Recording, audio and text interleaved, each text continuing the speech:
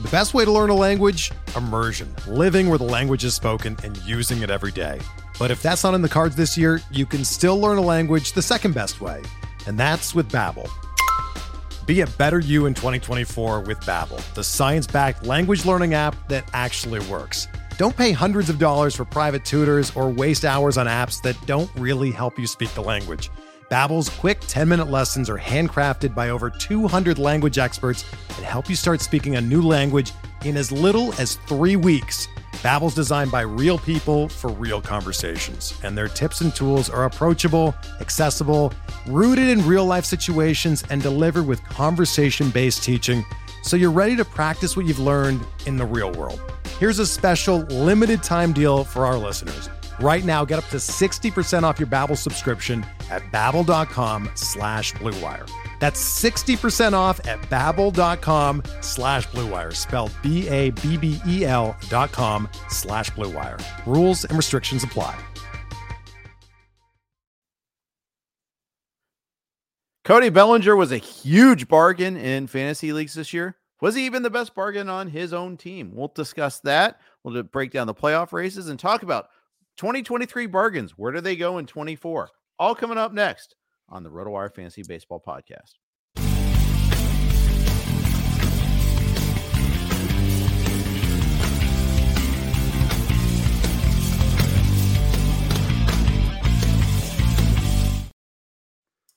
Hey, everybody. Welcome to the RotoWire Fantasy Baseball Podcast, the final Tuesday night podcast of the 2023 season. Not ever, just of this season. Fred and I need a break. We're going to get it, but we love doing this, and we might even squeeze in a couple of extra off-season ones. Who knows? But for now, let's talk about what's going on. Fred, first of all, how are you doing tonight? Well, I'm a little disappointed since Jordan Romano ruined my Blue Jays game, but other than that, I'm great. Not again. He seems like he's doing that more lately. Yep, he's picking the wrong time of the year to have a slump for sure. He's almost like directly cost them 2 games here in the last few days. So, I mean, tonight they may not have won anyways. They didn't score any runs. That usually gives you a pretty low chance of winning. So yeah, at home no less against Johnny Brito. Well, again, others, Michael King friends. Part of it, but King walked 5 batters and they couldn't capitalize. So. So I mean, I'm not totally blaming Romano. He was just the last nail in the coffin. The fact they didn't score any runs in 9 innings is really the main reason that they didn't win tonight. So, anyways, and the main reason why they're in this point, like not having salted away the division or let alone a wild card spot by this point already. I mean, maybe not division, but they're 87-70. But if they hit like we expected them to hit, they would be like a 95 win team easily, and they'd be right there in the thick of the AL East race. Yeah, for sure. So at this point, I'm just hoping they get in. I don't care if they play the Rays. I think that's fine. The Rays have lost a lot of pitching. Now they've lost Brandon Lau. So, I mean, they're not 100%. They've always done well against the Blue Jays, but whatever. I'll take my shot at the Rays. That's fine. Yeah, for sure. Yeah, I mean, I don't know if Rays versus taking a shot at the Twins, like, I don't know if it's that much different. Like I said, the Rays have lost a lot of pitching. I think it's about the same. So, yeah. Anyways, I just hope they get in. I still think they will. Yeah, I think you're probably right. I felt like going into the week they needed to win 2 games out of the 6. So now they got to win 2 out of 5. Yeah, and the good news for them is, Texas and Seattle play each other over the weekend. You're hoping that Texas still has the division to win, so they have something to play for. That might be the thing. I mean, they're losing tonight, so let's set the table here. Rays have obviously clinched a wild card spot. They still could win the division, although with Baltimore winning tonight, that's looking less and less likely. But they're 9.5 up on the third wild card. They've clinched. They're the number 1 wild card with a bullet. The Jays are number 2. They've got a 1-game lead over the Astros, who are scoreless in the second right now. And the Mariners are 1.5 behind the Astros. They're playing each other, obviously.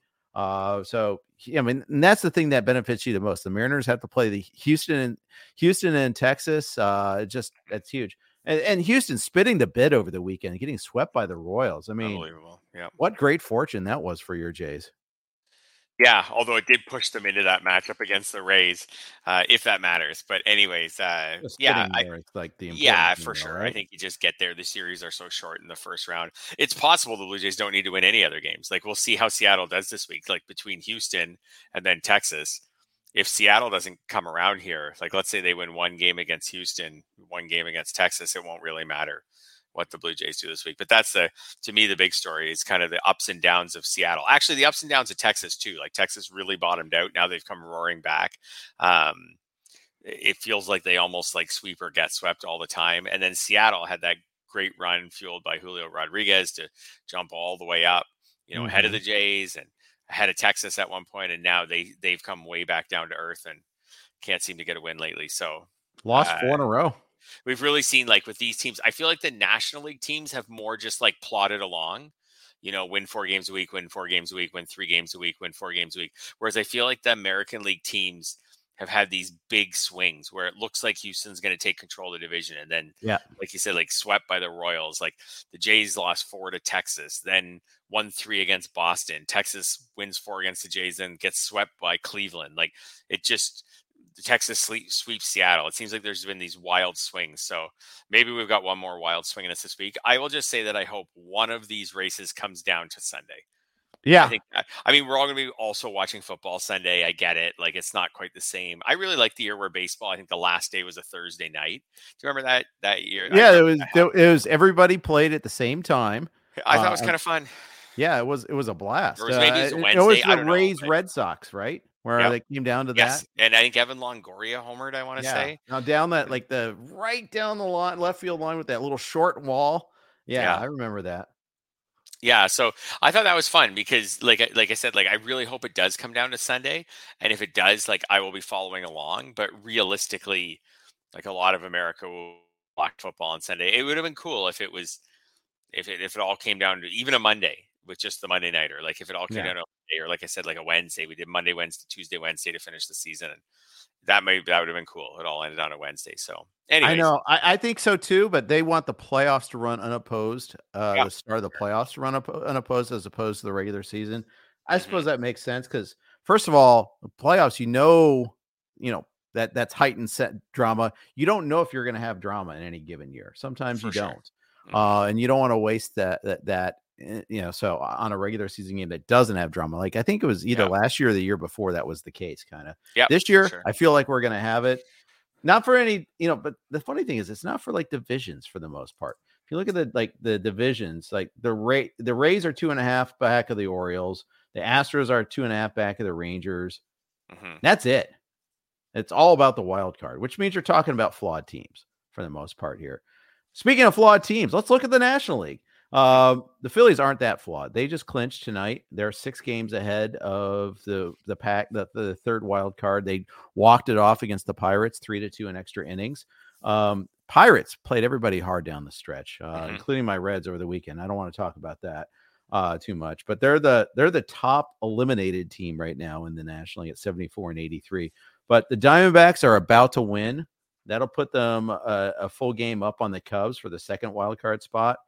The Cubs. I mentioned this on Twitter, but they just had Seiya Suzuki's whiff on that fly ball in the 8th inning against the Braves, completing the comeback from a 6-0 deficit. Wow.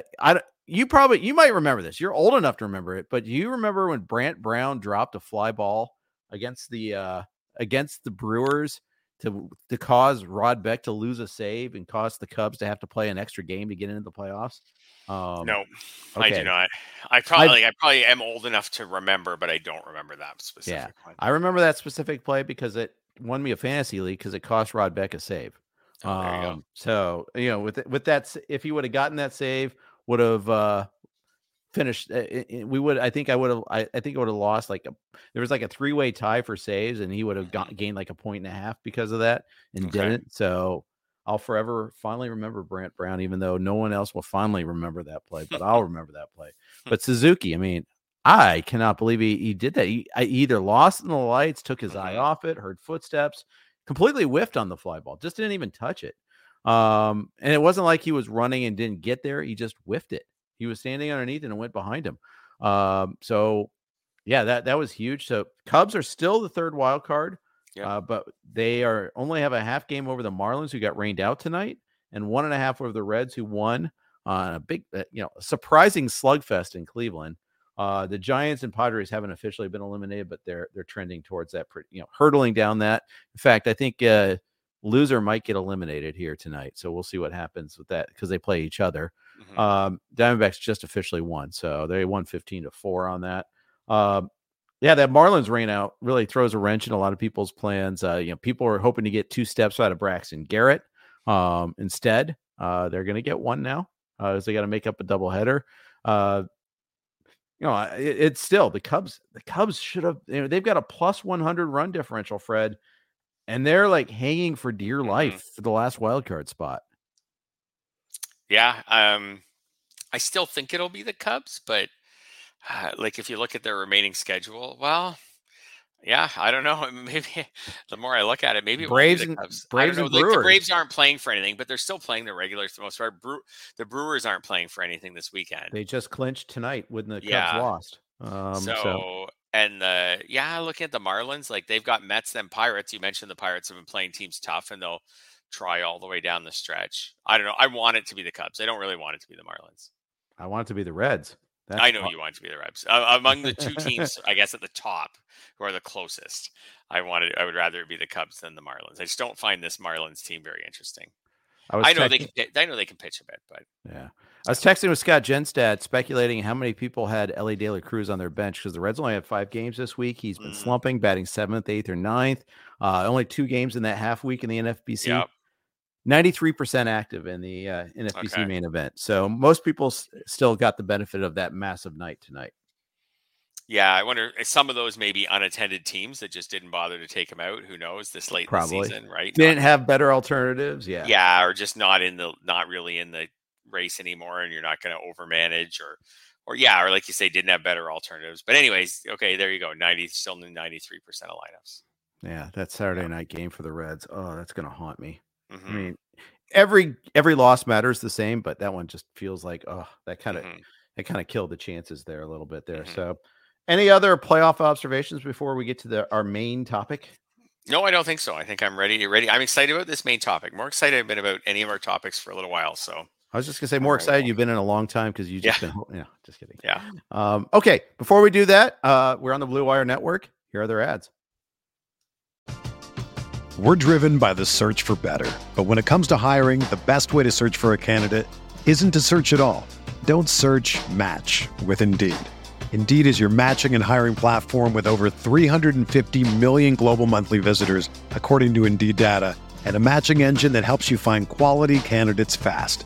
Ditch the busy work. Use Indeed for scheduling, screening, and messaging so you can connect with candidates faster. Leveraging over 140 million qualifications and preferences every day, Indeed's matching engine is constantly learning from your preferences, so the more you use Indeed, the better it gets.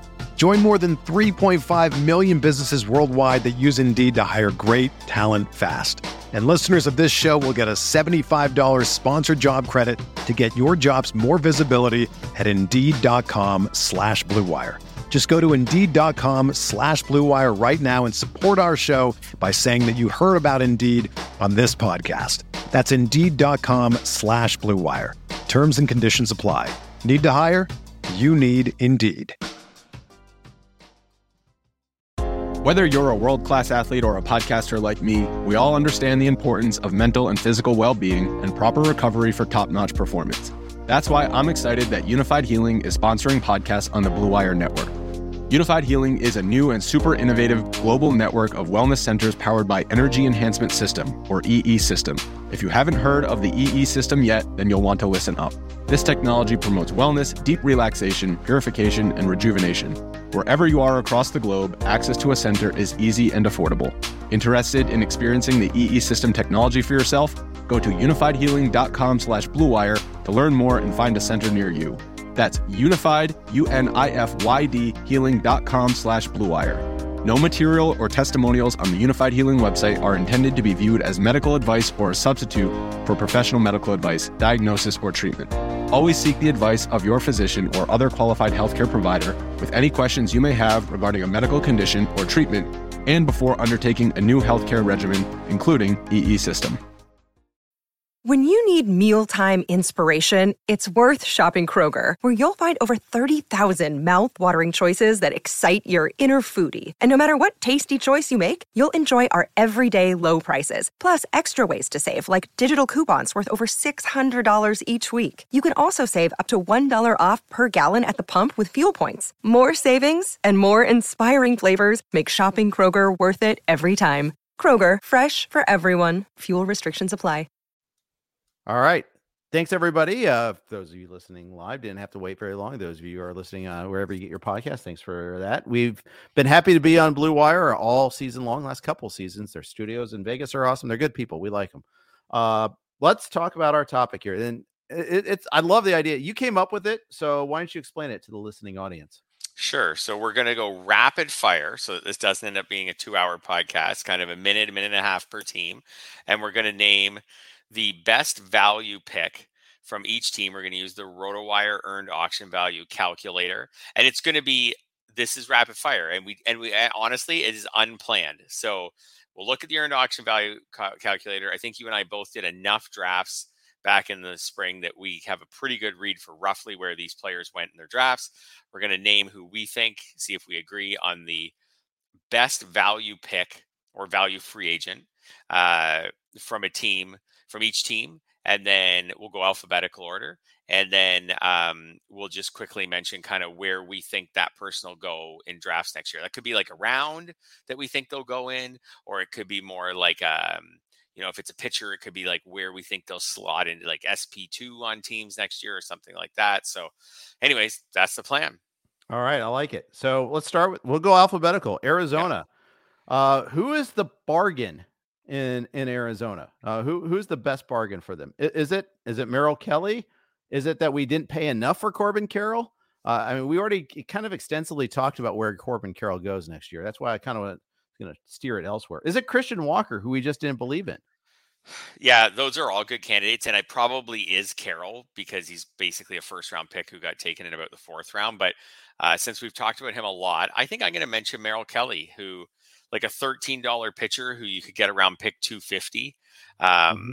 So that's a tremendous value with where pitching went during main event season. And he was just kind of one of those. So he's another example of sometimes boring veterans can have great seasons, and boring veterans can be great value picks. It's not like every boring veteran just meets his expectations. Although I feel like he mostly did, maybe slightly exceeded them with a 3.37 ERA, but 29 starts, 182 strikeouts. I think next year, because he's a boring veteran, he's like an SP4. Yeah. Maybe even a 5. Yeah.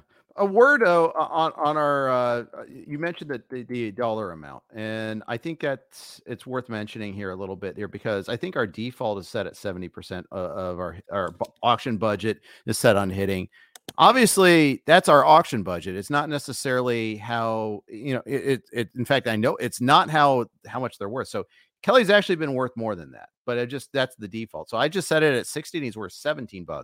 So he's even a little bit more boring, but let's face it, you're going to have to pay that 38 for Corbin Carroll or more. You're not going to have to pay the full 17 on Kelly in a mixed auction draft. So that's why we set it at 70 as the default. But just for like discussion point purposes there, it's really should be 50-50. If you think about it, 5 categories for pitching, 5 categories for hitting when determining earned values, maybe not bid values. Right. That makes sense. Yeah. Yeah. So, okay. You and I are both kind of wonks as far as that we do our own projections, evaluations, etc. So, all right, Atlanta. Okay, let's move on to Atlanta. I mean, Acuna is a bargain at 1.1. Yeah. But I think, assuming we're not going to say Acuna because you couldn't have picked him really any higher, right. I think this one is Marcell Ozuna because he was a late round pick in most drafts, and we're talking about someone who has earned the default on the earned auction value is $19 going back and looking at his ADP. I got to really go scrolling here from his ADP from the 327. I just did all drafts after March 1st in the NFBC. So someone you basically were picking around your bench was basically a $20 player, went into tonight with 36 home runs. I think he's one of the better round 20 something picks this year, obviously. One of the things I like to do is just sort by like main event, because that'll encompass the date, and it's also like 15 teams. It's even later in March. So yeah, 302 on in the main event. Point is, he was a huge bargain. You could make an argument for Matt Olson. It was a huge bargain at pick 46. He was a top 5 player. Where does Matt Olson go, by the way, next year? I think round 2. I think early in round 2. Okay. What do you think? Fair. Yeah, I think that's about right. And that was with a 15-team mindset. So I'm going to say somewhere between, say, picks 15 and 20. Okay. How about this quick lightning answer? Yordan Alvarez or Matt Olson next year?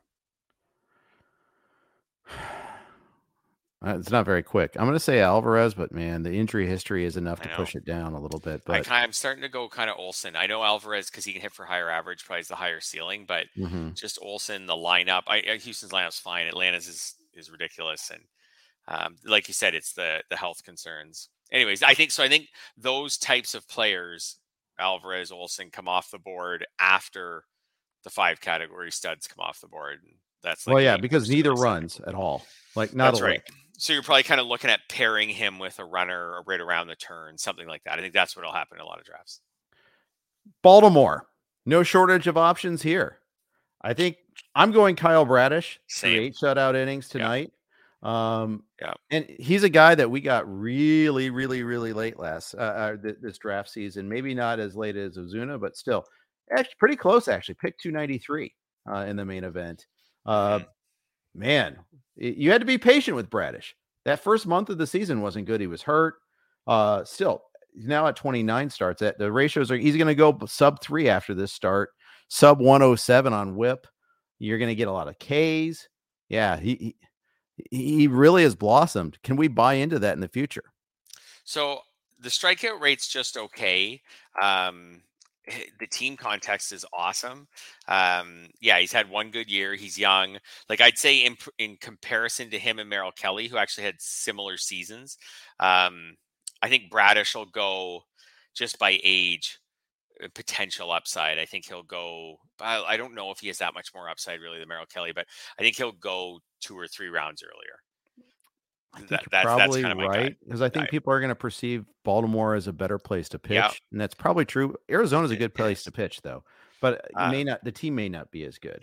Interesting fact on Baltimore: on the default earned auction value calculator, he is the only starter on the team with more than $5 earned, and the second one is Tyler Wells, who hasn't pitched in 2 months, hasn't pitched in forever. So it's remarkable that for a team that's won so many games. After him, Dean Kramer, Kyle Gibson, these guys have 12 and 15 wins. So it's not wins that's cheating them out of this spot. It's that they haven't been. They're not good. Ratios. If they were in a neutral or hitter's park, which is what Camden used to be, they'd probably be out of job. That's right. Yep. This is why the AL is wide open. At 46 for crying out loud. Yeah.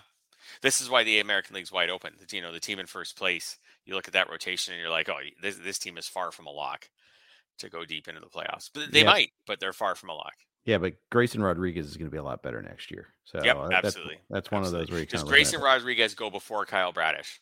Yes.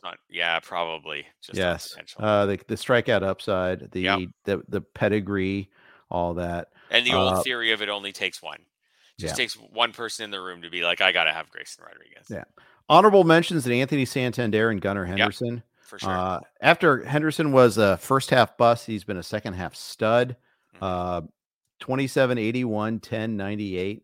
That'll pay some bills. And then Santander, another guy, he was just a guy. And when it came to the outfield, he's getting playing time. Yeah, he's got some power. Oh, he homered in the World Baseball Classic. I better bump him up around. Fine. But you're getting way beyond that. Absolutely. He's doing what we were hoping Ryan Mountcastle could do. Yep, for sure. Yeah, absolutely. And honorable mention to Ryan O'Hearn, who's actually been a cromulent player this year. He has been. He's been one of those guys you grabbed off waivers, and he can just be your fifth outfielder. Yeah, in a 15-team league. Yep. All right, Boston Red Sox. For me, I think one of the easiest ones. Super easy. Justin Turner, right? Yeah, Justin Turner for sure. Picked around 250. Another example that boring veterans, although I can't say he had like some sort of career year ending, he actually just did like the high end, more like the high end of his projection. Hitting 23 home runs was pretty unexpected for him. I think most of us had him pegged more as like a 15 homer guy. That spurred on, he's at 95 RBIs. Like he could get to 100 RBIs if he has a nice finish to the season. I don't think we saw that coming with Justin Turner at his age. So, and added bonus, 3 positions, first, second, and third. That's huge to get Absolutely. that. I mean, in season like that, to have that ability to maneuver guys around, that is so massive when, especially trying to get healthy guys, maybe someone else, you can move someone else to outfield because you can plug them in every position. Now he's not going to have second or third next year. That's the caveat. Most of his games this year have been at DH, 39 games at first, 10 at second, 7 at third. He just had the grandfather 66 last year at third base, and then barely got to 10 at second base. He got it at the right time, though. He got it early. Just hasn't played there lately. For sure. And on Boston, when you look at them, there's no one else who's even a candidate for this spot. Like there's a few guys who returned a little bit of surplus value, but Pivetta. Yeah. But nothing, no one else, from other teams we've talked about, maybe 3 guys who have all been plus $10, Boston's just Turner. So they have a lot of guys who just kind of roughly met expectations. And you won't even have to pay that much more than him next year is the funny thing. No, at his age, like no way. Yeah, most people will project some serious regression. Yeah. And he's old. I mean, old, doesn't run. Yeah, you're still going to pay like 200, 175 at most. Yeah. I would think. Yeah. Prove me wrong, I guess, but it's one of those where you can definitely you don't have to pay. You definitely aren't going to have to pay that much there. So, anywho, let's move on to the Cubs, where there are no shortage of contenders. I mean, you can make a case for Bellinger. You can make a case for Horner. You can make a case for Justin Steele. There were people on Steele. I heard some chatter. I wasn't on him, unfortunately. So I can't claim a whole lot of credit. I won't do any Steele victory laps. But Bellinger and Horner, massive wins for their fantasy managers. Yeah, Bellinger especially. So I kind of narrowed this one down to Bellinger and Steele. Horner actually has an earlier ADP in the main event by about 45 picks to Bellinger. Oh, okay. Yeah. So Bellinger and Steele. So Bellinger went about 100 picks before Steele and returned about $10 more in value. So, you can decide whether you think the extra 100 picks is worth the $10. There's a hitter there and there's a pitcher there. Like you said, you can play with your auction value calculator, and Steele probably goes up. If I was going to pick one of them, I think I would actually pick Steele. Getting someone with 16 wins and a 3 ERA from about pick 250, 300, around pick 300 as a starting pitcher, like that's a huge value. So I think that would be my pick. We've talked about Steele a little bit. I think he goes as a late 2 next year, early 3. Yeah. And I haven't done SP rankings yet. This is just me kind of, and starting pitcher values have changed a lot this season, but that's just kind of me ballparking and feeling it out. Well, and because we haven't had so many windfall pitchers this year, we haven't had the extreme outlier pitcher stats like we've had in the past. Probably because of the rule changes, and maybe just a cyclical sort of thing too. I think there's something to that too. But point is, I think more of our windfalls are league winners. We're going to do 30 league winners here. I should have titled the podcast 30 league winners. That would have been thinking, because we're all about catching eyeballs in September 26th in terms of just clickbait. So, but yeah, I do think that's why I lean towards Steele too. Now, what do you do with Bellinger next year, though? How early are you willing to take Cody Bellinger? Round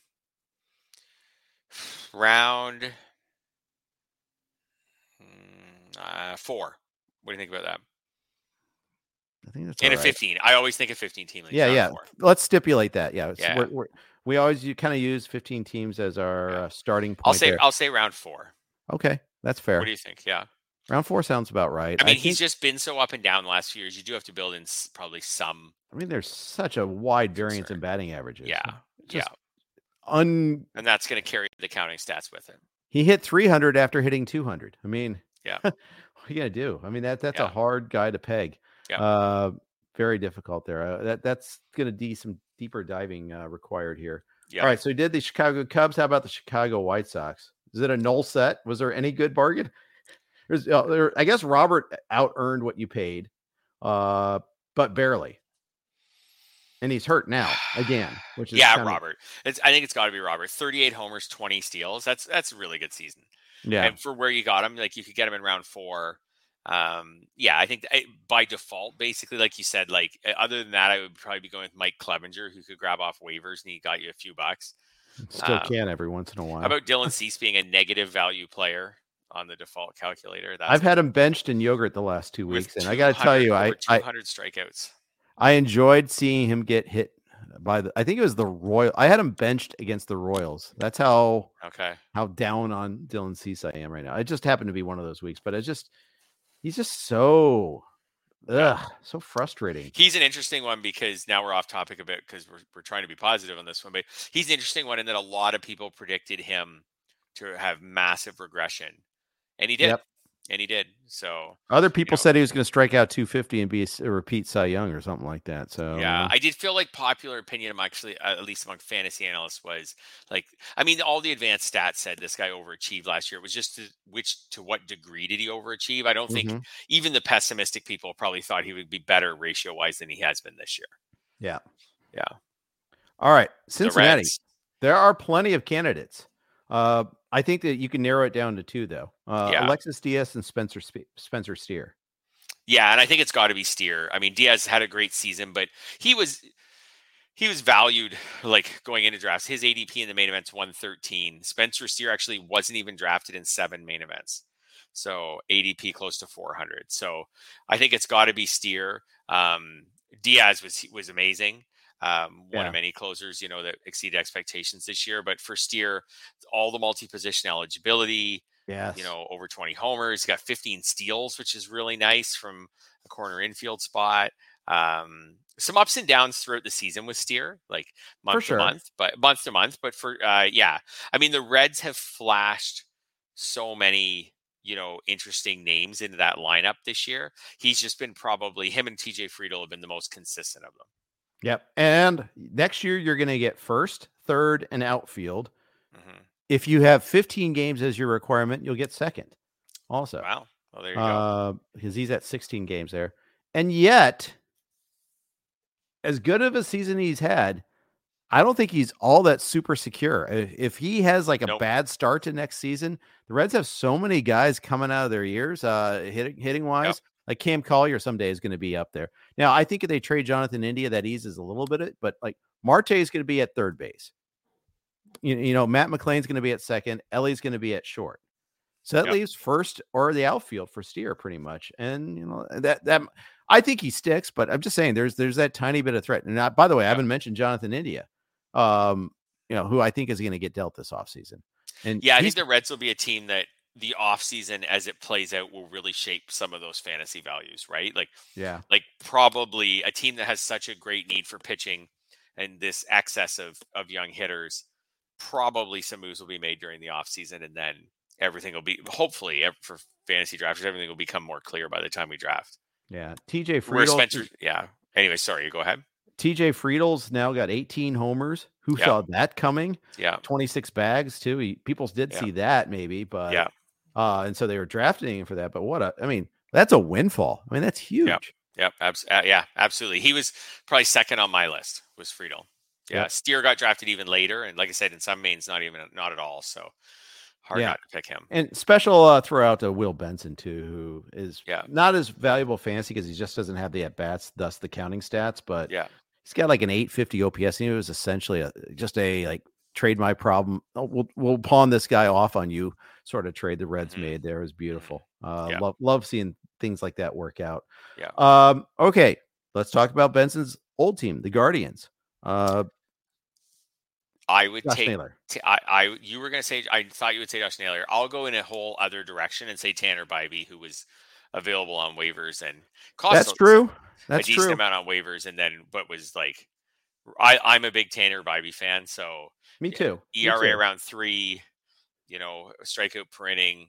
Yeah. I love the guy. You can get him off waivers. Josh, if I'm talking about Guardians who were drafted, then I agree with you. It's Josh Naylor. His season, just when I look at it, it's good. Actually, 307 batting average is good, but and his earned auction value, it's good, but He didn't get to 20 homers. The 10 steals are a nice bonus. Like he's just another From guy first this base. season Yeah. who's like sneaky steals in this new environment, but Mm-hmm. not 20 homers, in the 50s for runs scored, partially because the lineup's so bad, but it all matters for fantasy. So anyways, I'll go with Bybee, but yeah, among drafted players, it's Naylor. Now with Bybee, I think he goes really high next year. Like I'd say he's an SP3, maybe not a 2, but a 3, maybe a 2. Yeah. What do you think? There's You're really probably not, right. There's not What do a you do? lot And what do you do with not to Gavin like. Williams?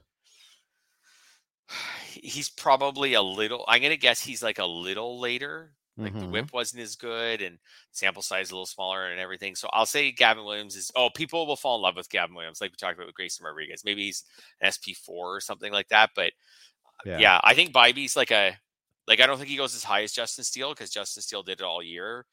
But I think he's not that much later. I think people will really trend into him when we get to draft season. Yeah, I think when you're all of probably his right pitchers about start that. rising, I think he'll be one of them. Yeah, in March. Yeah, crazy play in the Houston Seattle game. Kyle Tucker makes a great catch. Cal Raleigh, the big dumper, tags up from second to third. Altuve makes this horrible decision to throw to third base, like horrible, and it overthrows it into the dugout. They had no chance, 0.0% chance of getting Raleigh at third base. There's no way. And I know he's big and slow. He's a catcher. He's a big dumper. Yeah, no chance. It was a terrible decision to throw it in the dugout. 1-0 Seattle in the bottom of the third on that one. There. On to the Rockies. I only really anything to avoid talking about the Rockies, the most depressing team in baseball. I can see one exciting player. You got him on waivers, off waivers. I think we are going to agree on this. Yep. Yeah, Nolan Jones he probably won't, but he could have a 2020 season in just over 100 games played. Yeah, like he's got a few more days. He needs 2 homers and 3 steals. They're at home all week. It's possible. And he would finish the season with about 105 games played. So, someone if you can get a 2020 season off someone on waivers in about 4 months or so of game action, 4.5 months of game action, that's pretty impressive. So, in fact, I think he's the only option really from this pathetic team. Yeah, I agree. And he's an interesting guy for next year, like just in the sense that Coors Field isn't going anywhere. Yeah. Right. Like he's going to be helped by that next year. You'd think he would play every day. Their lineup will probably be really bad again next year. But I mean, if you can go about 2020 in about 100 games, like you do profile as someone who could at least be 25 next year, if not better. By the way, that's Nolan Jones makes 2 outfielders mentioned that reportedly weren't good enough to make the Guardians outfield. And how bad could they have used those players this year? I mean, they're playing Cole Calhoun on the regular. They're playing Ramon Laureano. Will Brennan starts for them still, but they didn't have room for Nolan Jones. So they gave that one's going to age pretty poorly. Already has. And it's actually killing them. It's not like where some teams, they've made this really bad trade, but whatever, the team's still doing well. Like this is the exact reason that they didn't make the playoffs this year. They have tons of pitching. Yep. They couldn't hit at all. Yeah. Well, at least they had. I mean, they had an epidemic level of pitching injuries this year. Yeah, during parts of the season, with all these young pitchers, they had enough pitching. Like they've have prevented runs well enough to have won that division if they could hit better. Yeah, exactly. Yeah. All right. Detroit. I think there's multiple options. I'm going to go Kerry Carpenter because he was a straight up pickup. He wasn't drafted at all. I think you could go Torque as well. It's the Naylor Bybee thing all over again, right? If you wanted to take Torque as someone who was drafted and was a value pick, absolutely probably finishes the season with 30 home runs and about 90 RBIs and about 90 runs scored, just a bad batting average. But like you said, Carpenter, you could pick up in some leagues, you could even pick him up pretty late, like June. And he's got 20 homers and he's hitting close to 300. So let me ask you this. What do you do with Kerry Carpenter next year? Yeah, he's another guy who will be totally dictated by off-season decision-making from his team, right? Like if he looks like he's locked into, a regular role and a predictable role, I think I'd say round 16, something like that. I don't know. they've let him play against lefties a bit this year, and he's done okay. He's got about a 700 OPS against lefties. That matters. Yeah, as far as him does. potentially being an everyday player next year. Like, and then maybe there's a scenario here where he's about 25 homers, hits for good average. I just don't think he's super exciting, and I don't know if the lineup's ready to actually be good next year. I'll say like round like 17. Do you think I'm too low on him? I think you might be a little bit. Yeah. I mean, 20 homers in 2/3 of a season when he wasn't playing every day. Yeah. Hitting for average too. Detroit is no mean feat. Yep, absolutely. I think I'm not sure if he can do that BABIP again. It's almost 350. Yeah, that's fair. But maybe. Yep. Follow-up question though, since we mentioned Torque, how early do you have to go to get Spencer Torkelson next year? Oh, too high. I won't have him, but I'll say someone's going to predict like that he goes to the next level, hits 40 home runs next year. So I'll say round, but he is a low average guy. I'll say round like 5 or 6. Yeah, I think that's probably right. I won't be there at that, I think. Team context, maybe in the ballpark, he's still got his counting stats this year, 88 absolutely. and 85. Yep, I mean, that's pretty good. Yep, absolutely. So he's not a one category slugger. At least this year he wasn't. Yeah, but still the batting average is still an ever-present risk. The Ks are still there. Yeah. Even with his breakout, he's hitting 232. Yeah. So I tend to agree with you. Special mention to Reese Olson, guy that wasn't on my radar at the start of the season. Who looks like he's really good. He looks really good. There's exciting pitching in Detroit, right? Between him and Skubal and Gibson Long. Like, they could have a really cool rotation early next year. And it's not like the two big names. It's not Manning. It's not what's his name? Who's hurt? Can't you? I'm blanking on his name now. That's terrible. Horrible job, Jeff. But it's funny though. It's like they found some of these pitchers like Gibson Long we didn't see coming, Reese Olson we didn't see coming. Yeah, exactly. I'm thinking of Casey Mize was who I Casey Mize. There's the other big name. The fact that I had to think about that was just he's just become an afterthought. Yeah. He's been out for a while. It's kind of sad and depressing. Also tells you it's football season too. Yeah, maybe a little bit. No, it's sad and depressing for the Tigers more. I see. Yeah. Less myself. I don't for sure. I'm fine about myself. Yeah, don't get depressed over that one, John. All right, I'm fine. All right, Houston. Some opt for the most. The obvious bargain. There's an obvious bargain. I had to go down to the 5th best player on the team in terms of earned auction value, but it's Chas McCormick. Yeah, Chas McCormick. He's the one stolen base away from 2020.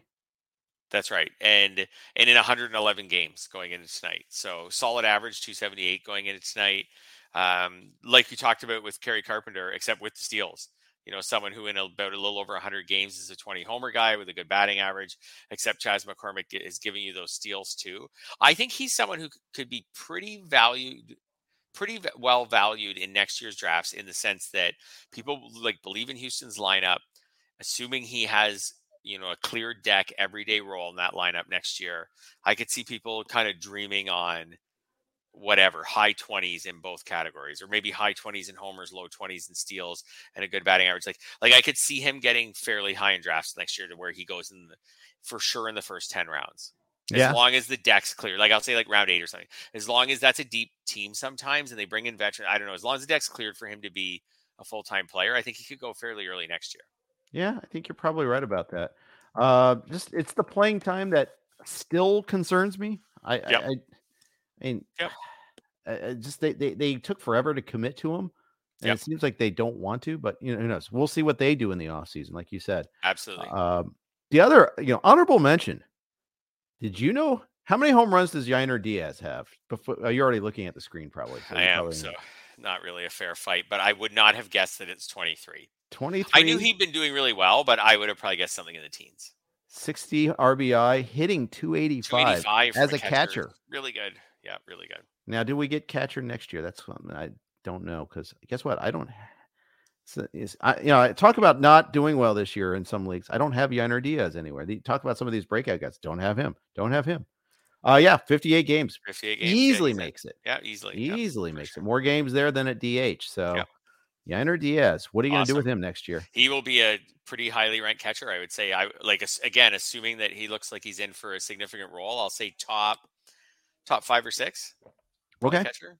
somewhere around there. Okay. Yeah. Oh, I can This dance next to it. one's not. This next team's not too hard. The Royals. Actually, it is hard because there's no one to pick. I mean, there's clearly one person to pick. You know, his total dollar value isn't great because his stats pre KC weren't good at all. It's Cole Reagans. Yeah.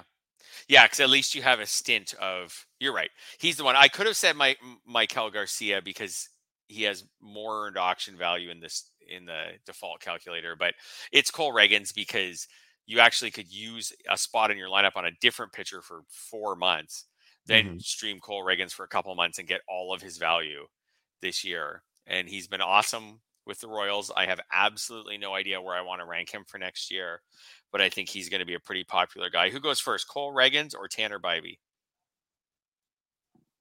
Bibee, because of the team context, although I want to find out more about his health. You know, he got hurt at the very end of the year. It got placed on the 60-day, which means nothing. It just means he's not. Reagans or Grayson Rodriguez? Grayson. Yeah, I think so too. I think people just dream on prospect status, Baltimore. I think so too. But I think Reagans goes pretty high. I think so too. I think so too. Yeah. Honorable mention to Nelson Velasquez. 17 homers in 49 games, dude. Yeah. I mean, the Cubs never gave him a chance. He always hit when I guess he didn't always hit. Now I'm looking at it, but seemingly hit for the Cubs whenever he got called up a little bit or have a little bit of power. But man, oh man, he's hitting for a lot of power for the Royals here. Yeah, he's winning some fantasy leagues. Yeah, depending on his role next year, he could be one of those like guys that we're writing up in sleeper articles at the beginning of the year. Like, don't sleep on this guy; he could hit 30 home runs. Yep.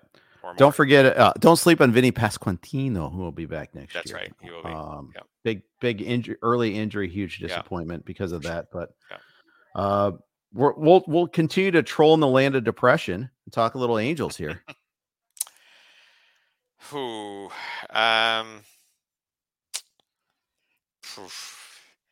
Brandon Drury, I guess. Ugh. He's not even that good. Kind of met expectations. Next, it was Brandon Drury. Rengifo? He had 23 homers. He has no steals. 55 runs scored. It's actually pretty pathetic, but he's eligible at a bunch of positions. He could actually be in your lineup. That makes him the win, I think, on them.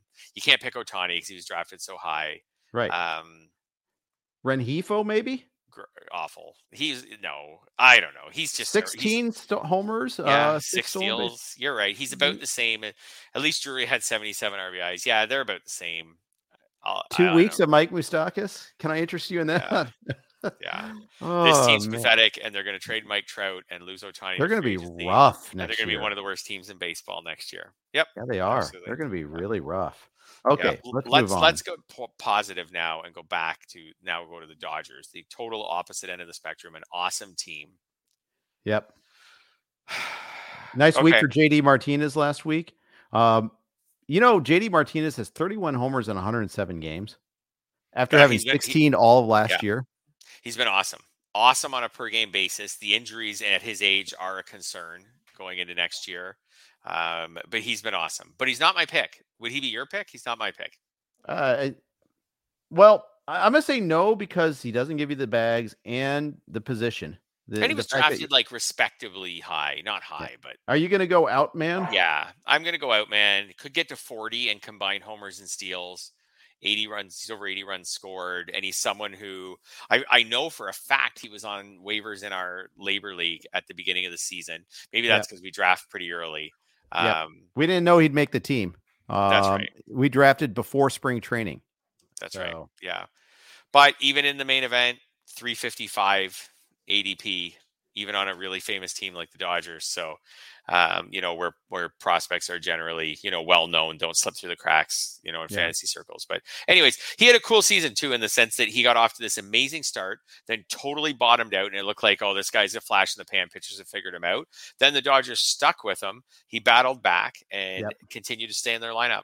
So what are you doing with him next year? Is he still in the platoon next year? Probably. If he's still in a platoon next year. He's still got a 459 at bats going into today. He's been getting platooned less lately. I feel that's true. Actually, it's true. So I'm I'm being a little too harsh. He has 150 plate appearances against lefties. He just hasn't done much with them. He has a 660 OPS, 1 homer in those 150 plate appearances against lefties. He is hitting 252 in those matchups, so he's not like totally like a sink like on your fantasy team or on the Dodgers when he faces lefties. But I would say, okay, how about this? James Outman versus Chas McCormick. I'm gonna go Outman. I think I'm going to go McCormick. So I think we found about where they go in drafts. Okay. Yeah, I think Outman is more of a prospect, so I could see him going earlier. Outman, because he's got the lefties problem, McCormick doesn't have as much of an obvious problem. I think he could go. He might be my preferred person if they both, have a clear path to playing time. Okay, fair enough. But I think we just found out where they go in drafts, somewhere around each other. Okay, very good, very good. Always good. Bonus mention to Bobby Miller. He and then late season, of course, Pepio, who was awesome again today. Ryan Pepio's got like a negative value in a court. He wasn't very good initially, and just was hurt. It's only his fourth.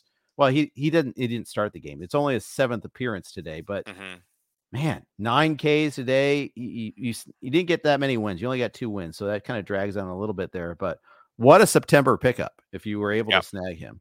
Absolutely. Yep. Yeah. One more before we share a little note from one of our partners, and maybe we'll start picking up the pace. Probably not. We always promise we will, and then we never do. Miami. This is a little bit of a cheat because he wasn't on Miami all season. But for me, it's got to be Jake Burger. Got to be Jake Burger. Jeff, without looking, and you probably don't have it up right now, how many main event leagues was Jake Burger drafted in? I'll say 1. You're looking. I can't even. No, I'm not. I swear to God, I'm not. One browser league. Check. I'm looking at how many homers he has this season. One league, pick 400. I don't even have time right now live on the air here to decide if that person actually kept him to the point where he became valuable. Because, but anyways, probably. Dude, I picked him up in AL Tout Wars and then dropped him because he got sent back down. He will probably hit 35 home runs this year. He did well before he was on Miami. He did well after he was on Miami. Yeah, he's hit some of the biggest homers in Miami. Yep. Miami's had this year. I wouldn't say Miami history because they've won 2 World Series, but huge. I'm having a horrible year in AL Tout Wars. I think I'm still in last. It's because of things like drafted and then dropped Bailey Ober, picked up Jake Burger in like week 2 and then dropped him because he got sent back down. Missed out on all the fun. Just like all of these tragic decisions. Just a bad, no good, awful season. Yeah. And I know we want to pick up the pace, but I will mention Tanner Scott. Yes, a waiver wire. 9 wins, 10 saves, 100 strikeouts. That is 75 awesome. innings of 2.38, 101.82 too. As good as a middle reliever season gets, or whatever you want to call them, part-time closer season gets. Anyways, go hit the fireman. Yeah, exactly. Hey, Miami deserves the extra love. I mean, they have these breakout guys there. Braxton Garrett too. Remember, Braxton Garrett got utterly destroyed by the Braves. They left him in to wear it. He's sitting at 353, 1143. People are going to be grumpy about his name this week because they are thinking they're going to get 2 starts, and now they're only going to get 1 because of this rain out. But still, heck of a season. Yeah, absolutely. All right, let's share some news from our friends at Home Run Index. We know the weather can impact how far a ball can fly, but we never know what all that heat and humidity or cold air is really doing to the ball. The Home Run Forecast Index gives us an easy way to determine how good or bad the air is for ball flight. The index is calculated by measuring stadium-specific weather conditions and is displayed on a scale from 1 to 10. 1 being the most unfavorable for good ball flight and 10 indicating the most favorable air. There's a strong correlation between the index and the number of runs scored per game and the number of home runs hit. Games that have the highest index, 10 for the whole game, average over 10 runs and 2.8 homers over the course of the year. An index is created for each game so you can see what it will be in any stadium and how the weather's influence might change over the course of the game as well as the wind direction. Right now, you can get access to the HRF premium site for only $5 a month and see what the index will look like for every hour of every game. Go to homerunforecast.com now to sign up. I wonder what they said about Cleveland and Cincy today with all the homers in that game. Crazy game. Okay, we covered Miami. We are halfway through the major leagues. Milwaukee. Lots of candidates here as well. We have the return to glory of Christian Yelich. We have Freddie Peralta return to glory. Carlos Santana, a free guy at the end of drafts, being worth $10 this year. Who did you go with? I'll go with Santana. It's pretty boring because he's not that exciting in your roster. But like you said, he was free at the end of drafts. He was sitting on waivers in leagues in April. And he's been fine. Like in a 15-team league, he's valuable. In a 12-team league, I probably wouldn't pick him because he's probably a little fringy. So I'd probably take Christian Yelich coming back into form, scoring 100 runs. Maybe he'll get to 30 steals. But yeah, anyways, purely mathematical basis, I'll take Santana off waivers. Yeah, but that's I have a AL only team that's made a good run in the second half, and a lot of that's due to Freddie Peralta also. So I want to give him some love. He's been really good, and in a year where a lot of our pitchers have failed us, he didn't. Burns has been worth a little bit more, but you paid more for him. Woodruff, you paid a ton for him and missed a big chunk. He's been great down the stretch too. The reason why the Brewers won the division, that you got those big three there. That's a hell of a start. Wade Miley's been good. Sneaky 9 wins, 320 and 1.127 whip. That'll pay a lot of bills too for the cost of low cost of nothing. Yeah. Yes, that's true. Like you said, the pitching, I mentioned earlier in the season that I thought the Brewers would pitch their way into the playoffs. No matter how much we complicate talking about baseball and how much people talk about it, it still comes down to, if you look at the teams who lead the majors in ERA, the Brewers are second. Most of them are either in the playoffs or like fighting for a spot where this right. Unless their offense is like Cleveland and historically bad. That's right. They are 8th in ERA. So yeah, and San Diego's 4th actually. So there are some. There's always going to be some. But again, most of the teams that have a good ERA and the Brewers are second are either are going to make the playoffs. Speaking of which, the Minnesota Twins, driven by pitching, their top 4 valued players are all pitchers. Pablo Lopez, Sonny Gray, Joe Ryan, Joan Duran. I got to say that Gray's the guy because you paid the least for him. For sure. Yeah. Gray's the guy, way more durable than people were expecting. He's at 180 innings. He's the guy. And the hitting on the Twins is so underwhelming. That's one of the reasons all the pitchers are up so high. We have to go all the way down to Max Kepler for their top value earned and Willie Castro second. How about that? If you wanted to win a bar bet, like the 2 most valuable fantasy hitters on the Twins this year are Max Kepler and Willie Castro. The third one's Michael Taylor. Yeah, that's just because of accumulation factors there. Absolutely. Like if you said before the season that those would be the 3 most valuable hitters on the Twins in fantasy, someone would say, well, they're never making the playoffs then. I think you can make a pretty darn good argument for Royce Lewis for the amount of time he played. It's just that he's had multiple IL stints, including this last week, which is just kind of been hurtful. But he was a sweet pickup. Of all the prospecty pickups, he's delivered as much as anybody. 309, 15, 52, even 6 bags. Didn't expect him to run much at all. That's just even after the call-up, he's gotten hurt a couple of times. And that's just the thing. How early are you going to draft Royce Lewis? He probably goes before any of these other players on the Twins. Oh, yeah, absolutely. I think Royce Lewis will go pretty high. I think people will be into him. I can say like rounds 4, 5, something like that. I think people will be really into Royce Lewis. How about this with the pitcher, too? We picked Sonny Gray or Grayson Rodriguez? I'm going to go Sonny Gray. And I know I think he's a little bit more stable.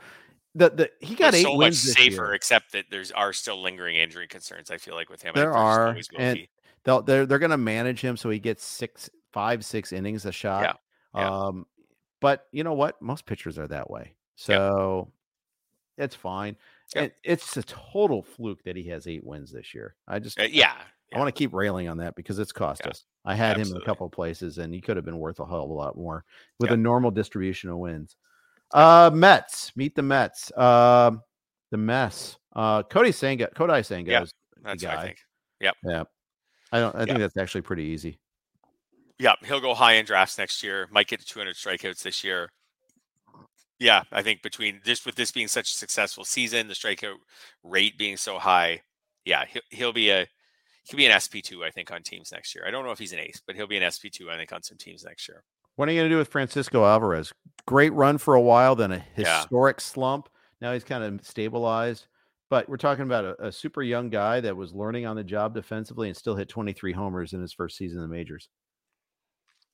Yeah. I think he'll be – I don't think he'll be on my team. I think he'll be like in 2-catcher 15-team leagues, like a round 12 type guy with the potential, obviously, to to be really valuable, but we're not sure. So I think he'll be kind of like in that second wave of catchers. Like once we've got like 6 or 7, I mean, I could be wrong. Maybe I'm not giving him enough credit, but the batting average is so low. I think once we get about 6 or 7 catchers off the board, he'll be in the next group. Yeah. Yainer Diaz or Francisco Alvarez? I think you got to take Diaz in the batting average. Okay. I know Alvarez has the name, but I think you'll get him cheaper. Yeah. Unless the Astros part ways with Martin Maldonado. Right. If that happens, we're turning this thing over, heavy workload. Yeah. Then and we're going to commit to him, Diaz being our catcher. Then that'll change. That's the exception to that. Yeah. All right. Yankees. Who do you got? I got Michael King, actually. There's not much to like on the Yankees this year. Like the Yankees had high expectations coming into the year and didn't meet them. So neither did a lot of their players. Michael King was a really good reliever, and you could use him in 15-team leagues. And now down the stretch, he's shown that he can be a really good starter. He's going to be in the rotation next year. I think people will be really digging him next year. I think some of it will depend on what the Yankees say as far as an innings total for him. He's going to end up throwing about 100 innings this year. So what people say for an innings, what the Yankees say for letting him, how far they're going to let him go next year, if they divulge that in spring training. But I think he'll be like a mid-round pick that people are pretty excited about. How many people got the full extent of his stats, though? I mean, between role and injury, I mean, I think he's going to be a guy that, people didn't optimize very well. Might stay. Some will stay away from. I think projection systems may not look too kindly upon him just because of the lack of accumulated innings. We'll see about that. Yep. I think that's true. I'm going to have to be like aware of that and make sure I don't like automate. Oakland. Okay. I think this one's actually easy. Brent Rooker, you got him off waivers. He probably will hit 30 home runs this year. Yeah. Yeah. Not nothing amazing. The rest of his stats are not great, so he's not an amazing value, but again, off waivers, 30 home runs, can't complain. Yeah, that's fair. Valid point. And there's no one else. No, there isn't. No. And Brent Rooker's done a lot lately, by the way. I think it's kind of gone under the radar. Last 21 days, he has 6 homers. Sorry, who did you say has 6 homers? Rooker. Oh, Rooker. Yes. He's another guy who kind of ups and downs. I mentioned that with James Outman. Like Rooker was good and then not good and then has recovered, didn't totally. I could have also mentioned Zach Geloff in the sense that you could pick him up around mid-season. He's played 63 games. He'll be the first A's player drafted. Oh, absolutely. Yeah, absolutely. 63 games and a combined 27 homers and steals, evenly balanced. Like you can dream on, I'm not predicting it, but you could dream on a 30-30 season from him next year. Prorating things and not even prorating them, to their fullest extent. One guy you probably can't count on for next year, who's actually sneaky been pretty valuable, is Trevor May. Yeah, but I don't think. Well, yeah, I don't think I won't. Even if he's their closer at the start of next year, I won't predict 6 months of him. No, I agree. In that role. 4 wins and 20 saves. Yep. That's pretty handy. Just not getting any Ks at all. For sure. Races are just meh. Yeah. All right, moving on. Phillies. Nick Castellanos. Castellanos bats seventh season? In that lineup, and I early on he couldn't buy a homer. He's sitting at 29-106 with 11 stolen bases. He's my guy. Castellanos. Yeah. The Phillies are interesting. You can see why they are going to be in the playoffs. They just have a lot of players who have returned $15 or more. Bryson Stott is the other guy we got to mention. That's right. Those are the two. Alec Baum too, I think, has exceeded expectations a little bit. No, not really. Maybe a little bit. He has more RBIs than we expected. At least you paid something for Castellanos. Stott was like a 20th round type of guy. You've gotten 30 out of him. Yeah, and 30 steals. 2 positions also. Yeah. So he could have been. He's my guy as well. Okay, I like him. Guy here. I like it. Yeah, pitching wise, notice we're not mentioning pitchers here. Wheeler's been fine. He's been fine. Everyone else, man. Matt Stram, great value pick. 9 wins and over 100 strikeouts. How many of them were active? I've had him actually in my labor lineup almost the whole season. My face. Just because it's so hard to find starters on waivers. So once he was doing well, I was just like, you know what, I'm gonna leave him. Brandon Marsh would get an honorable mention, but it was all front loaded. Yeah, absolutely. You almost all of his production was in the first half of the season, and everybody predicted that he would fall, and everybody was right. Yeah. They still don't have a set closer this deep into the season. Yeah. I think Jose Alvarado is their best reliever right now, but it was Jeff Hoffman for a while. Yeah. Guy that, they pulled a raise and just kind of took somebody off the scrap heap and made him really good. So good for them. Yeah. All right. Pittsburgh. What do we say? Jack Sawinski. Yeah. I could dance to that. Mitch Keller. Yeah. Although he always had his partisans, but yeah, absolutely. And his ERA isn't even that great, but still. Well, it's not. He was more of a partial season thing. I'll say Jack Sawinski because I mean, he's only drafted in about half of main event leagues. Drafted and cut and then picked up and then cut. He hasn't had an awesome season, but he's got 26 homers and 13 steals. It's been pretty good. So I'll take him. And you're not going to draft him next year? Maybe late. Yeah, maybe. Maybe late. He'll be at least he plays sort of type of guy. I get some cheap and I power. get counting stats from him. If I go at a team where I'm feeling pretty good about my batting average going into the late rounds or something, maybe he's a guy, or just if I need, you know what, he's an outfielder, and I have found outfielders really hard to come by this year. It's fair. It's a very fair point. I might load up on them on my bench next year a little bit. Yep. And maybe downgrade middle infielders a little bit, because we keep on mentioning middle infielders, including our next team, San Diego. It's easy. It's Hassan Kim. Honorable mention to Blake Snell because he's been insane. Yeah. But how do we not pick the Cy Young guy, eh? That's a tough one. But because he was drafted in the top 10 rounds. Everybody drafted pretty high. Yeah, pretty high. Not super high, but you're right. Kim, 17 homers, 36 steals. I think it's Kim as well. Yep. But Blake Snell not getting the win last night was the perfect illustration of why the Padres aren't making the playoffs. Another close loss. Another case where they couldn't get the game to Hader because he can only pitch the ninth. Yeah. That's going to be an interesting situation to see where he lands next year. Absolutely. Because he's in a perfect spot, except for the fact that they can't win games in extra innings or get games to him. They're terrible in one run and terrible in extra innings. A lot of dishonorable mentions on this team. Oh, yeah, for sure. Yeah, you don't get to where they're at. Although a lot of these players have been, disappointing, like Tatis, some of these guys, but not total cuts or anything like that. Tatis is fine. He's not the problem. He's fine. He's $24 on this. Like when you took him in the second round, knowing he was going to miss the first few weeks of the season, like I think you're expecting a little better than that. Mm-hmm. Yeah, I don't know. Machado's been a disappointment. A little bit. They're all a little disappointing. Tatis is a little disappointing. Machado's a little disappointing. Xander Bogaerts could still have a 2020 season, but he's also a little disappointing. I think with what you were expecting is 55 RBIs. Like he's a little disappointing. Like you said, hey, and then some of the, Musgrove obviously struggled with health, and just a season to forget in San Diego. There's lots of talent there. They're not the LA Angels going into a deep rebuild, but a season to forget for them. Let me ask you this. What do you do with Machado next year? How far does he fall? He was going around. He has enough name value to stay in round 3. That's a drop. I know. Yeah. Oh, he's got to drop. I think he's got to drop. I agree. So, but I think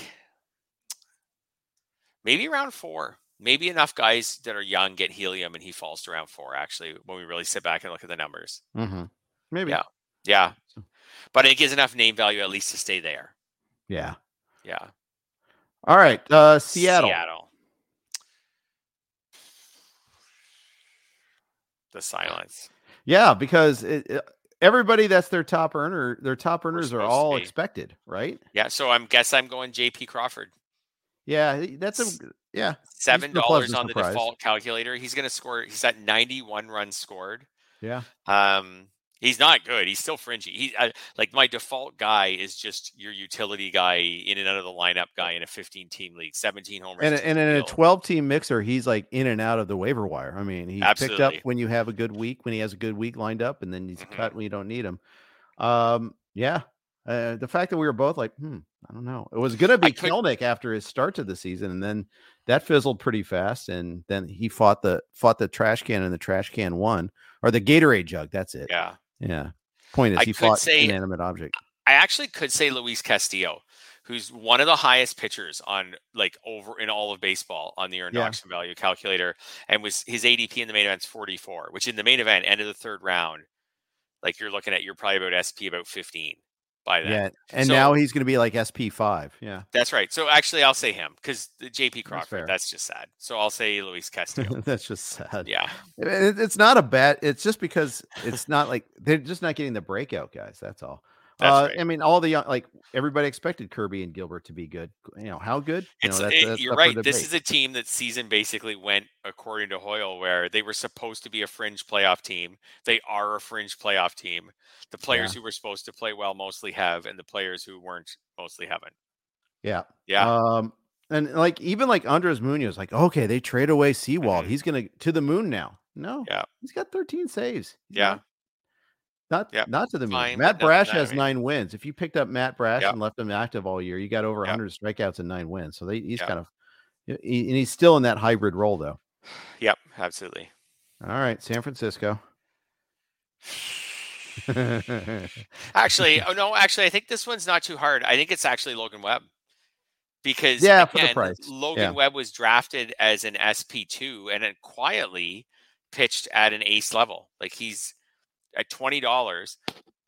Actually, he was drafted more of an SP3. His main event ADP was 110. I would have guessed I would have said like low? 8. I would have said 80. Yeah. It's 110. Yeah. So he's actually at $20, and we know what starting pitcher inflation is like in the main. So I pick $110, $20. It's actually a really good value pick. Went at 92 in my Vegas main. There you go. Highest ground ball rate in baseball among qualified pitchers by a long shot. Most innings too, right? Yeah, he's this year's workhorse.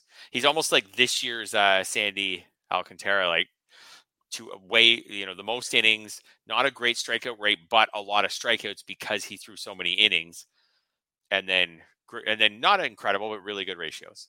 Do you want to have that comp if you have Webb? That's the problem. Nope. When I'm drafting for next year, I will be in on Webb. I think he will be someone who I will at least rank competitively. I typically like pitchers who have those elite ground ball rates. Sure. Good park. I think I will probably be in on him. We'll see what direction the Giants go in, but the Giants usually aren't terrible. Like I don't think they'll try to be. I don't think they'll let themselves be terrible. So I think they'll at least be okay. Yeah. Yeah, we'll see. But I think I'll be in on him. I don't think his ADP will be super high. So I think people will be a little bit wary of him. Yeah. Here's another team with a lack of pleasant surprises is the St. Louis Cardinals. For sure. I mean, if you go by the dollars, it's Nolan Gorman, but for sure. I can't tell you the last time I heard a whole lot about him. A lot of his production's front loaded, isn't it? It was, although he's another guy, I think, and I guess this is just the way baseball seasons go, but 872 OPS in April, 955 in May. So he's amazing. Yep. 439 in June. So he's completely unplayable. People are dropping him. 944 in July, comes fully back. 7 homers and 18 RBIs in July. And then things kind of went blah after that. 628 in August, 900 so far in September. This guy's been up and down all over the map. But the overall results, 27 homers, 7 steals, batting average leaves something to be desired. He's been good. This is a bit of a step forward though for Gorman overall. A lot of ups and downs, but as far as fantasy goes, like he's someone who was sitting on waivers sometimes in some leagues, during draft season because we weren't really sure. I feel like what was going to happen to him and what his role was going to be. So I'm just going to pull up his main event ADP. See if it's as low as I remember it. It is. He wasn't even drafted in every single league. It's about 400. So, yeah, to get $10 player who started the season on waivers in some leagues, that's pretty good. Yeah. By the way, I've got the Grid channel on on DirecTV, and they had a conference on the mound for the Giants and Padres game. This pitcher, Higel, I think that's how you pronounce it. Towers over everybody. They had a meeting at the mound, and he was like at least 6 to 8 inches taller than everybody. Wow. So like they're like looking up to him, trying to hold up and whisper to him, but it was like it was kind of surreal watching it there. But anyways, just thought total aside there. Yeah. All right. So St. Louis, hard to find a bargain. You got the other problem with Tampa Bay. It's too many guys to choose from. But one, I think, to me, the one who stands out is obviously Josh Lowe. Like he's the most valuable player on the default calculator, and he was not drafted in every main event. Like, but by $1. Yeah, but he was drafted in 48. He was only he's an ADP of 400. Yandy Diaz was like 350 though, wasn't he? Yep, something like that. Yandy Diaz was 260. Okay, what about Isaac Paredes? Thought about him. What was his ADP? How many higher than Josh Lowe? It's 300. Okay. And he was picked obviously in every league. So Josh Lowe was the latest pick by far and has the most value. So Yeah, Paredes was drafted in every league. I'm surprised at that, actually. Me He has too. 30 homers. He does. 30. Some of the stat lines for some of these players on the Rays, like him 30 homers, Josh Lowe over 30 steals. He could be a 20-30 guy. And then Yandy Diaz obviously with the batting average and 20 homers. 328. Yep. 522 at bats this year, too. You got a lot of plate appearances, too. Yep. Wow. Absolutely. Mm-hmm. Rays are doing Rays things again. They're the Rays. Yep. And absolutely. They find guys like Harold Ramirez to contribute and hit 308 with 11 homers. You know, Fairbanks is a stud, got another save. He's been huge down the stretch. Yeah. Just how about the Rays? Like we're not going to get into the storyline of the whole thing, but how many teams could survive losing a key player like Wander Franco at a, whatever. And their top 3 starters. Yes. And just keep rolling, still battling Baltimore for the first place in the American League. I mean, they're probably not going to get it, but they're right there. Like they did not fall off. Like I have to believe that my Blue Jays and a lot of other teams, if the Jays lost Bo Bichette when the Rays lost Wander Franco, if the Jays lost 2 or 3 of their starters, like they would be nowhere near a playoff spot now. Like good for the Rays for the losses they've endured for all sorts of reasons, and the fact that team can still hit. Losing Shane McClanahan, obviously, it was the biggest one. Yeah, that's the Rays every year. They don't make excuses. They just keep trying to find ways to solve the problem. Absolutely. This next one's interesting. Texas. Yeah. Absolutely. So all the good players did the good things that they're supposed to do. But degree. I mean, I think is it like Corey Seager, and if he had played a full season, just dream on those stats a little bit there. Yeah. I was going to say Jonah Heim. I feel like he's had a good year. He missed some time with injury, but Josh Young too.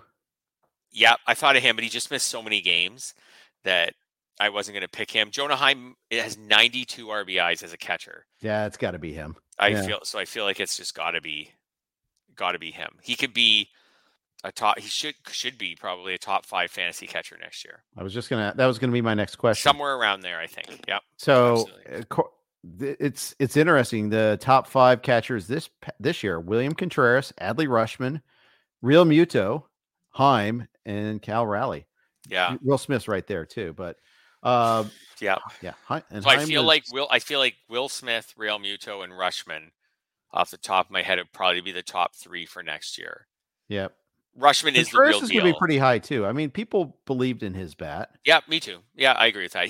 I would just off the top of my head put him next, and then I think some guys like Heim come in the next group of like 5 to 8. Sal Perez, we haven't even mentioned. He is getting up there. There just seems to be some bumps and bruises a lot with him late this year, but yeah. Anyways, I think Heim's in that next group of, like I said, like from about 5 to 8 or so. And the Rangers had 9 guys that earned double-digit positive values. I mean, and one of those is Eovaldi, who hasn't done much lately. Jordan Montgomery was really good with them. A special mention to him. He's been really good. Absolutely. He's had a really good, solid fantasy season for sure. Yep. Yeah. Even like Mitch Garver. Mitch Garver has 19 homers. Yeah. Depending on how this all plays out with Garver, with Heim, if they're both on Texas, if they're not, whatever, like they could both be picked as number 1 catchers. Yeah. And this is a team that got 6 starts out of Jacob deGrom, and they just kept plugging away. Another team that are kind of like the Rays. Now they did add at the deadline more than the Rays, but yeah, absolutely. And Eovaldi, great, but then lost him and then kept surviving at least. Yeah, absolutely. Of course, the Rays did their thing and got the one key acquisition in Savali, and then they also they got free acquisitions like Robert Stevenson and Jake Diekman, who were just absolutely free, which is just crazy. Yeah. All right, how about your Jays? It's Whit Merrifield, right? I think so. Barrios. I thought about Barrios. I think I might take Barrios. I just got a quick look at least at ADP to see if I'm off, if I remember where these guys were picked accurately, but I feel like Barrios and Merrifield went in similar spots. Barrios went later a little bit, about 50 picks later. So I'll take Barrios. I think getting a pitcher of his value, I think he's been as valuable as Merrifield this year. He was available later. I think we've named more hitters than pitchers as we've gone through the teams. So I'm going to go with Barrios. Kikuchi's an interesting one too. He's only a few dollars behind Barrios, and Kikuchi was like free. He was last round pick. 353. Yep. Yep, he's last round pick, and when you put their stats side by side, Kikuchi's are worse, but not by much. Yeah, So exactly. yeah, $4 less. How about Yep. Dalton Varsho as a $3 player? That is gross. I don't want to talk Now, at least you got him at catcher, so it's less gross. Yeah, but for sure. Still, the price you paid But for next it. year, when that catcher eligibility goes, this guy's going to go from having been like a 3rd round pick in some leagues this year to like a bench player. Yep. Next year. All right, final team. And it's actually I think there's 2 candidates. Yeah, easy but hard. Yeah, you could pick Lane Thomas or you could pick CJ Abrams. It goes back to the probably draft versus waivers because there are some leagues where you can pick up Abrams during the season. Yeah. On waivers. And Thomas has just been great himself. So I guess I'll say Abrams because he was even cheaper. And no, not according to ADP, he wasn't. But he was 45 in ADP. ADP. Yeah, you're right. He was all. You're right. No, he wasn't. You're right. He went earlier in ADP. I guess it's just that he'll go earlier next year. There's no doubt about that in my mind. Yeah, for sure. So okay, so I'm gonna go Lane Thomas. Especially because we're trying to find outfielders.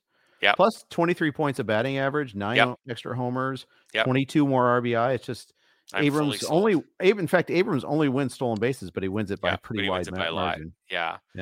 And the rest of that team's pretty sad. Meneses didn't really meet expectations. Just the power wasn't there. He didn't kill you though, but everything else was fine. Just we were expecting 25 homers and got 13. Yeah, he was fine. What's funny about Meneses is I think everyone thought he was either going to be like great or like maybe not even. There's the full Frank Schwindel comparison. He'd either be great or not even on the team all year. Yeah. And he was actually neither. He's just there getting what will probably be 90 RBIs, but everything else is pretty blah. Yeah. Does he play overseas next year just to finish up the comparison? Just to finish the comparison? I hope not. Yeah, I don't think so. He's better than that. He's earned a major league role. Yeah, and he was better in the second half. Like he had 4 homers at the break. Because he had no home runs for a while. Yep. So, yeah. That was rapid fire. We said we were going to do rapid fire, and we did. We kept up a good pace there. We did. Any parting thoughts since this is our last pod together for the season? I don't know. I'm going to cheer for your Reds for the rest of the week. I'll cheer for my Jays for the rest of the week. Fair enough. I have a hunch that neither one of them will be playing. I have a bad feeling that neither one will be playing baseball by Canadian Thanksgiving, which is the following weekend. Okay. Both be done by then. So, are you going to take a long break from baseball after this? Sink yourself into football. Come back to it in a month or two. I'm going to take a break from talking about it. Yeah, that's what I mean. Yeah. But I'm going to start the projection process soon, I think. Yeah. That's my big thing this year is I want to get an earlier start. Yeah. We have a real season of data this year, so that helps. Yep. I felt like I'm excited about that. And I am too. And I think that the way we did things this past year, I won't dive too much into the details, but a lot of like the 3-year weighted averaging was done kind of automated a little bit, and then I tweaked accordingly. And I felt like I delayed that process a little too much, and I missed maybe diving into some detail. So kind of want to get back into it a little bit more earlier and maybe go like a team a day sort of thing. Yeah. At least on the first pass. And then, so that way I'm not like, it's not December. Oh, I haven't done, there's only one more week to do gladiator drafts. I want to maybe do a couple of them this year and be a little bit more prepared for them and just get an earlier jump on everything. Cause I felt like I've got some leagues I'm going to win, but it was not my best year and I want to do better. Yeah. And I think for everyone who wasn't their best year, I think that's very fair with all the new rules and everything else. Now it's time to digest it and no excuses next year for all of us. Right. And then we'll adjust to the automated strike zone being implemented on like March 17th or something like that. Yeah. Or something like that. Yeah. But yeah, we'll be looking into catcher frame rates and things like that. But that's probably and Phil Dussault will have already done it. And he will be way ahead of the curve anyhow. Yes, exactly. There you go. Yeah. So, all right. That's going to wrap up tonight's show and the Tuesday night pod. This is my last pod of the season, actually, because I'm traveling Thursday. So Christopher Crawford's going to be hosting for me. So big thanks to everybody listening all season long. Coming up tomorrow, James Anderson. James is doing podcasts every single week. So don't worry. We will still have baseball podcasts in the off season all the time. But Fred and I are going to jump in some point this off season. Jensen and I will too. And maybe I'll just jump in on my own as well too, because I can't stay away too long. But Fred, as always, fun season doing with you. Looking forward to doing many more. Yeah, for sure. I loved it. Can't wait to run it back again next year. Right on. All right. Thanks, everybody. Good luck in your leagues. Good luck to your respective playoff hunting teams, unless they're against the Reds. Take care. Everyone is talking about magnesium. It's all you hear about. But why? What do we know about magnesium? Well, magnesium is the number one mineral that 75% of Americans are deficient in. If you are a woman over 35, magnesium will help you rediscover balance, energy, and vitality. Magnesium supports more than 300 enzymatic reactions in your body, including those involved in hormonal balance. From functional medicine doctors to mental well-being and female hormone experts, we all know that magnesium is the one mineral to improve all aspects of well-being and health. But which one? Magnesium Breakthrough from Bioptimizers, the trusted choice recommended by leading experts with 7 best-absorbed forms of magnesium to ensure your body receives the support it needs for overall well-being. Go to bioptimizers.com/balance today and use code BALANCE10 for 10% off. Support your journey to wellness at bioptimizers.com/balance. Magnesium Breakthrough from Bioptimizers, your foundation to optimal health and vitality.